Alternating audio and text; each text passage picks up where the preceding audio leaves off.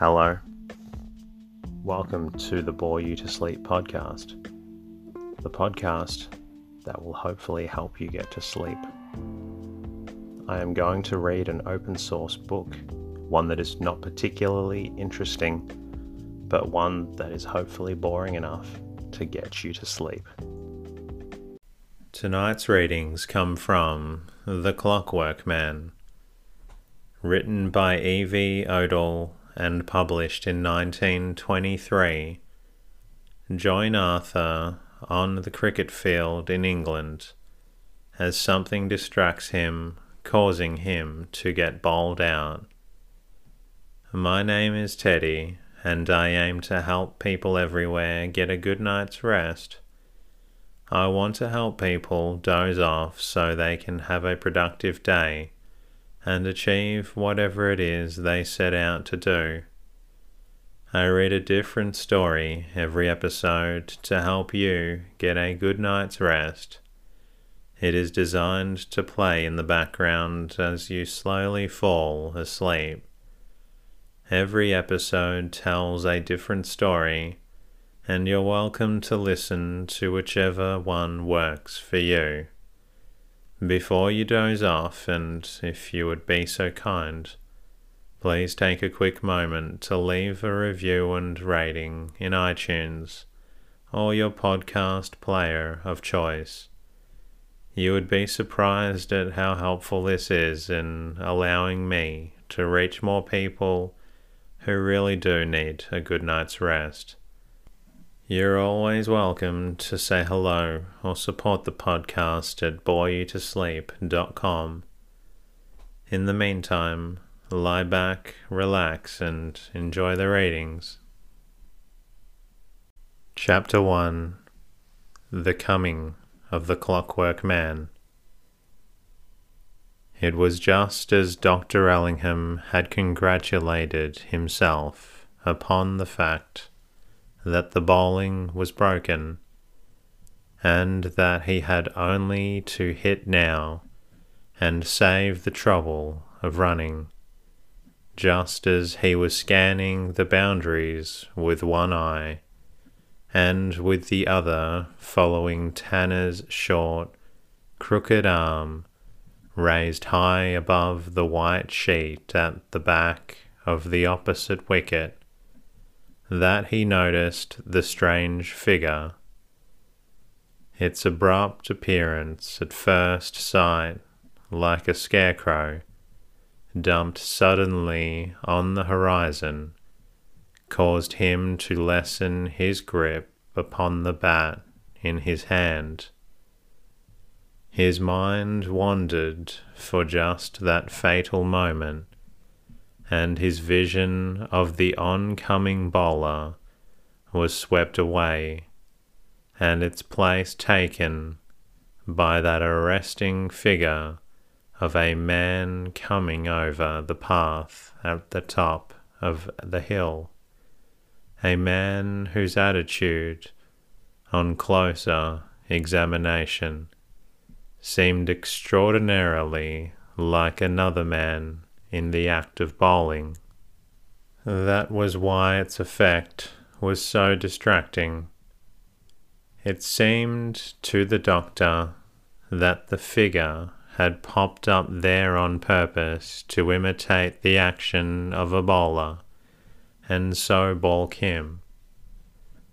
During the fraction of a second in which the ball reached him, the secondary image had blotted out everything else. But the behavior of the figure was certainly abnormal. Its movements were violently ataxic. Its arms revolved like sails of a windmill. Its legs shot out in all directions, enveloped in dust. The doctor's astonishment was turned into annoyance by the spectacle of his shattered wicket. A vague clatter of applause broke out. The wicket-keeper stooped down to pick up the bails.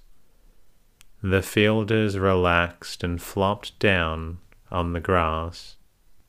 They seemed to have discovered suddenly that it was a hot afternoon, and that cricket was, after all, a comparatively strenuous game. One of the umpires, a sly, nasty fellow, screwed up his eyes and looked hard at the doctor as the latter passed him, walking with the slow, meditative gait of the bowled out, and swinging his gloves. There was nothing to do but to glare back and make the umpire feel a worm. The doctor wore an eyeglass, and he succeeded admirably. His irritation boiled over and produced a sense of ungovernable childish rage. Somehow he had not been able to make any runs this season, and his bowling average was all to pieces. He began to think he ought to give up cricket. He was getting past the age when a man can accept reverses in the spirit of the game, and he was sick and tired of seeing his name every week in the Great Wimmering Gazette as having been dismissed for a mere handful.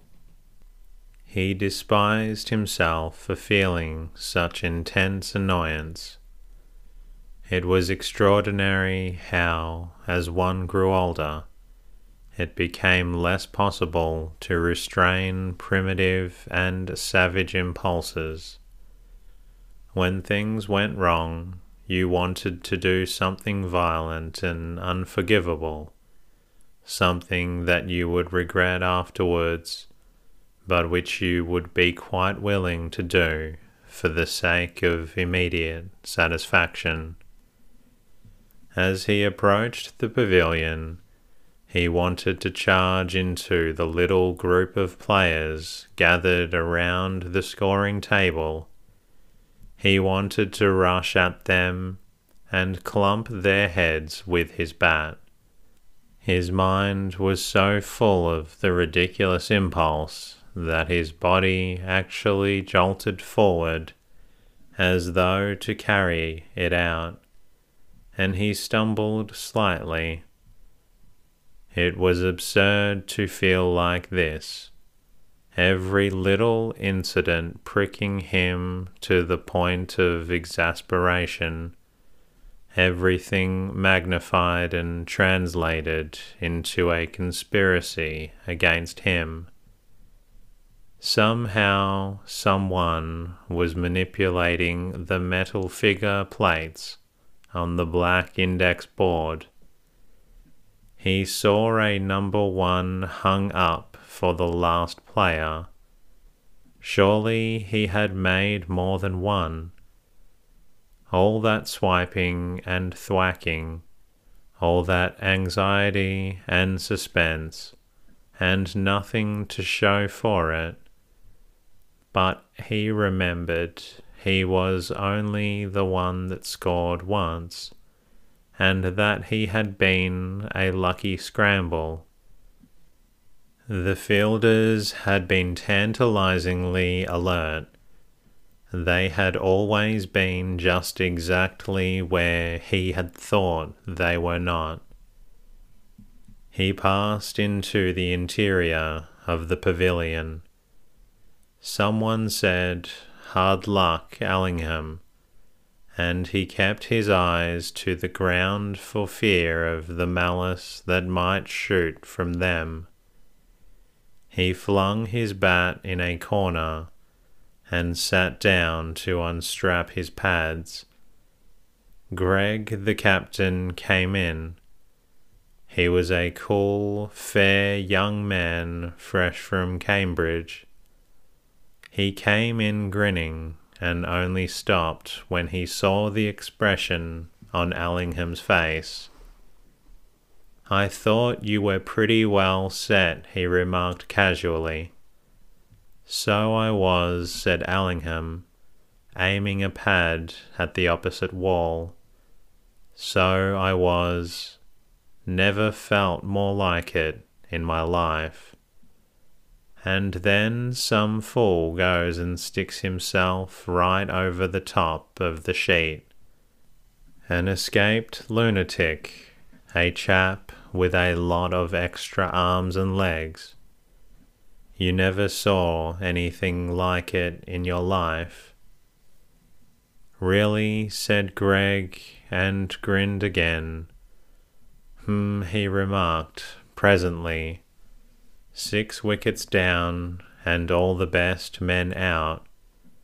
We look like going to pieces, especially as we're a man short. Well, I can't help it, said Allingham. You don't expect a thing like that to happen.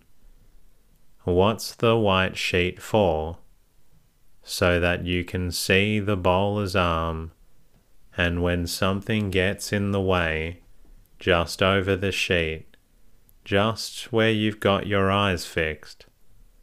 It wouldn't happen once in a million times.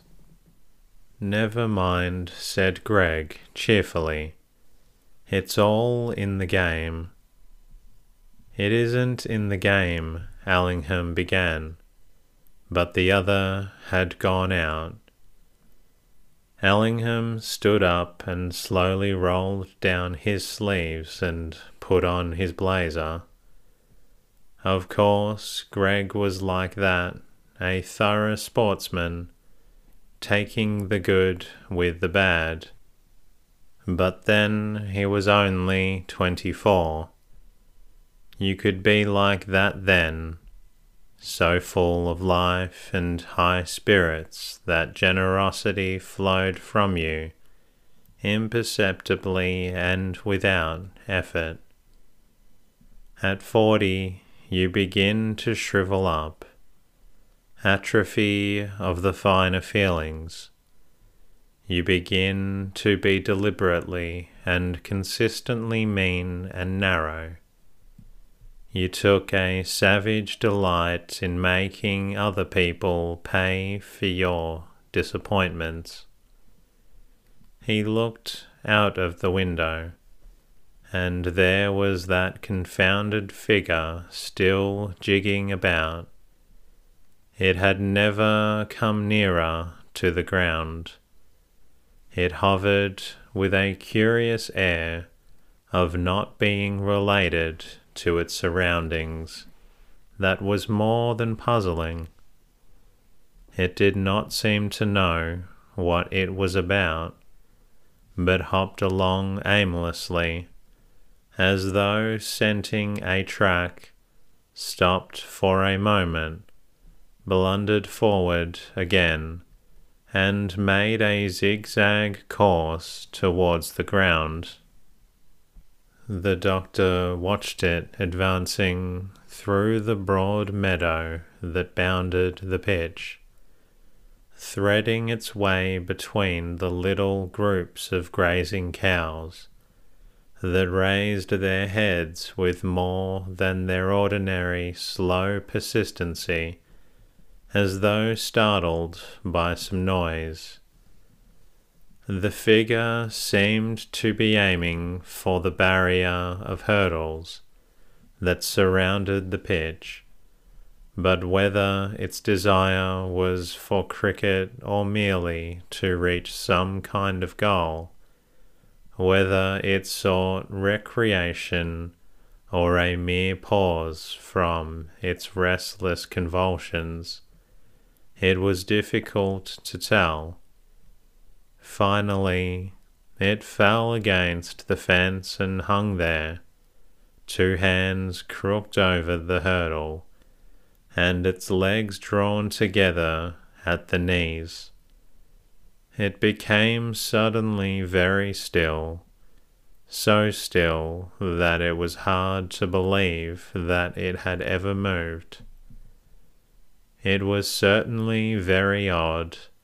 The doctor was so struck by something altogether wrong about the figure something suggestive of a pathological phenomenon, that he almost forgot his annoyance and remained watching it with an unlit cigarette between his lips.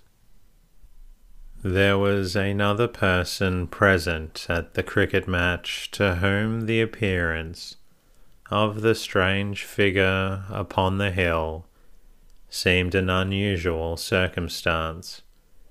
Only in his case it provided rather an agreeable diversion than an irritating disturbance. It had been something to look at, and much more interesting than cricket. All the afternoon Arthur Withers had been lying in the long grass, chewing bits of it at intervals and hoping against hope that something would happen to prevent his having to go out to the pitch and make a fool of himself. He knew perfectly well that Tanner, the demon bowler of the opposing team, would get him out with his first ball. He might linger at the seat of operations whilst 1 or 2 byes were run, but there were few quests more unwarranted and hopeless than the excursion, duly padded and gloved, to the scene of instant disaster. He dreaded the unnecessary trouble he was bound to give. The waiting while he walked with shaking knees to the wicket, the careful assistance of the umpire in finding centre for him, all the ceremony of cricket rehearsed for his special and quite undeserved benefit. And afterwards he would be put to field where there was a lot of running to do, and only dead balls to pick up. Of course, he wasn't funking that wouldn't be cricket, but he had been very miserable. He sometimes wondered why he had paid a subscription in order to take part in a game that cost him such agony of mind to play.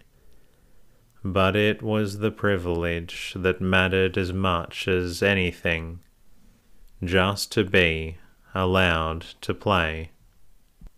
Arthur was accustomed to be allowed to do things.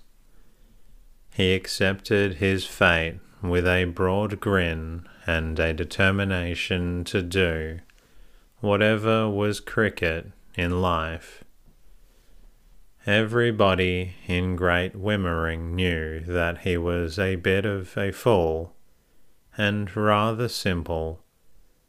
They knew that his career at the bank had been one wild story of mistakes and narrow escapes from dismissal. But even that didn't really matter. Things happened to him just as much as to other and more efficient individuals. Little odd circumstances that made the rest of life curiously unimportant by comparison. Every day, for example, something humorous occurred in life, something that obliterated all the worries, something worth taking and waking up with in the middle of the night in order to laugh at it again. That was why the appearance of the odd-looking figure had been so welcome to him. It was distinctly amusing. It made him forget his fears. Like all funny things or happenings, it made you, for the moment, impersonal. He was so interested that presently he got up and wandered along the line of hurdles towards the spot where the strange figure had come to rest. It had not moved at all, and this fact added astonishment to curiosity. It clung desperately to the barrier, as though glad to have got there. Its attitude was awkward in the extreme, hunched up, ill-adjusted, but it made no attempt to achieve comfort. Further along, little groups of spectators were leaning against the barrier in nearly similar positions, smoking pipes, fidgeting and watching the game intently. But the strange figure was not doing anything at all, and if he looked at the players, it was with an unnatural degree of intense observation. Arthur walked slowly along, wondering how close he could get to his objective without appearing rude. But somehow he did not think this difficulty would arise. There was something singularly forlorn and wretched about this curious individual, a suggestion of inconsequence. Arthur could have sworn that he was homeless and had no purpose or occupation. He was not in the picture of life, but something blobbed on by accident. Other people gave some sharp hint by their manner of deportment that they belonged to some roughly defined class. You could guess something about them, but this extraordinary personage who had emerged so suddenly from the line of the sky and streaked aimlessly across the landscape bore not even the vaguest marks of homely origin. He had staggered along the path, not with the recognizable gait of a drunken man, but with a sort of desperate decision, as though convinced in his mind that the path he was treading was really only a thin plank stretched from heaven to earth, upon which he had been obliged to balance himself, and now he was hanging upon the hurdle, and it was just as though someone had thrown a great piece of clay there, and with a few deft strokes shaped it into the vague likeness of a man. As he drew nearer, Arthur's impression of an unearthly being was sobered a little by the discovery that the strange figure wore a wig. It was a very red wig, and over the top of it was jammed a brown bowler hat. The face underneath was crimson and flabby. Arthur decided that it was not a very interesting face. Its features seemed to melt into each other in a sort of odd way.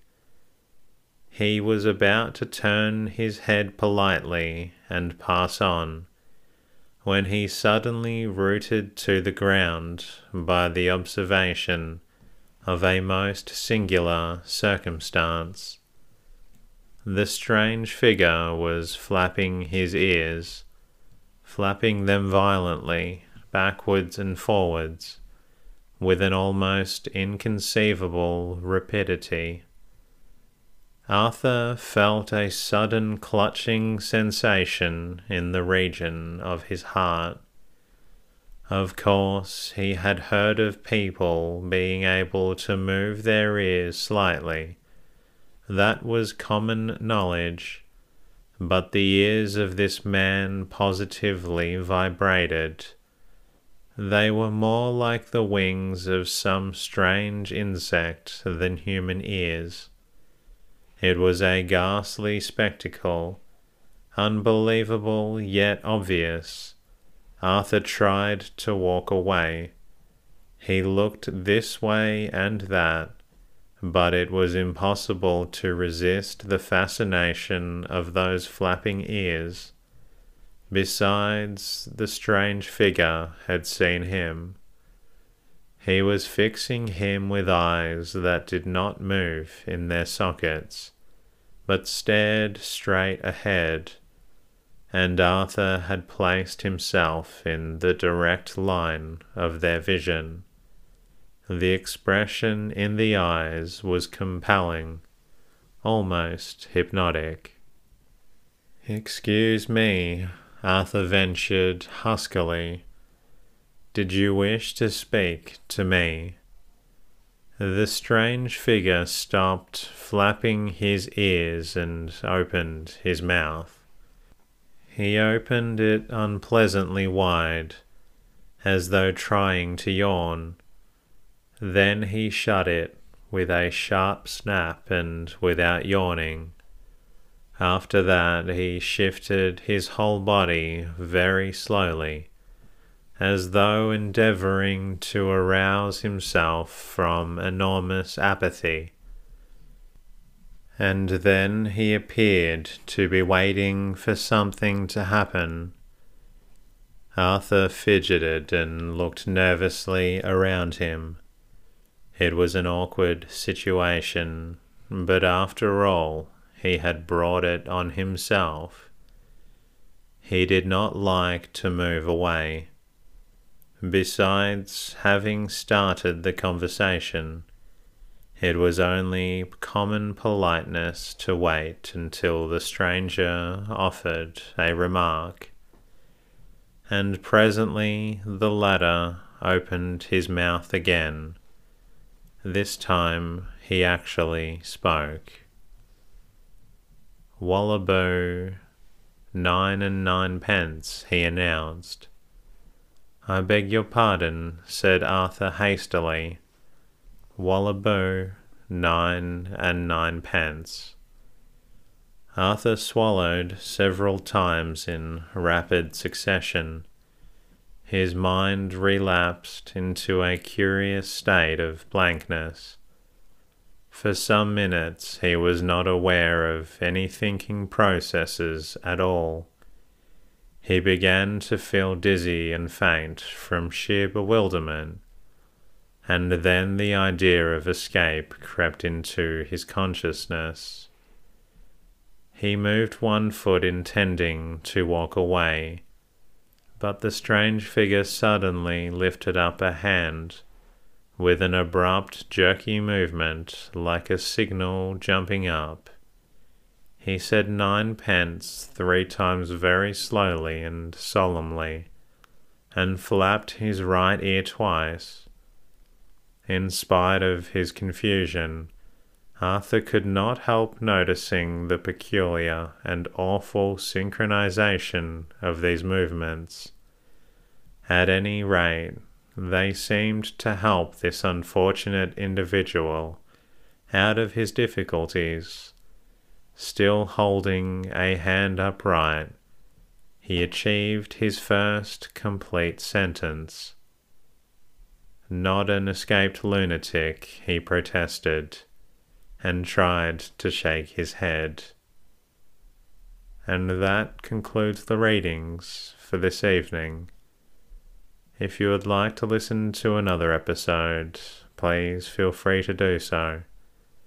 Until next time, good night.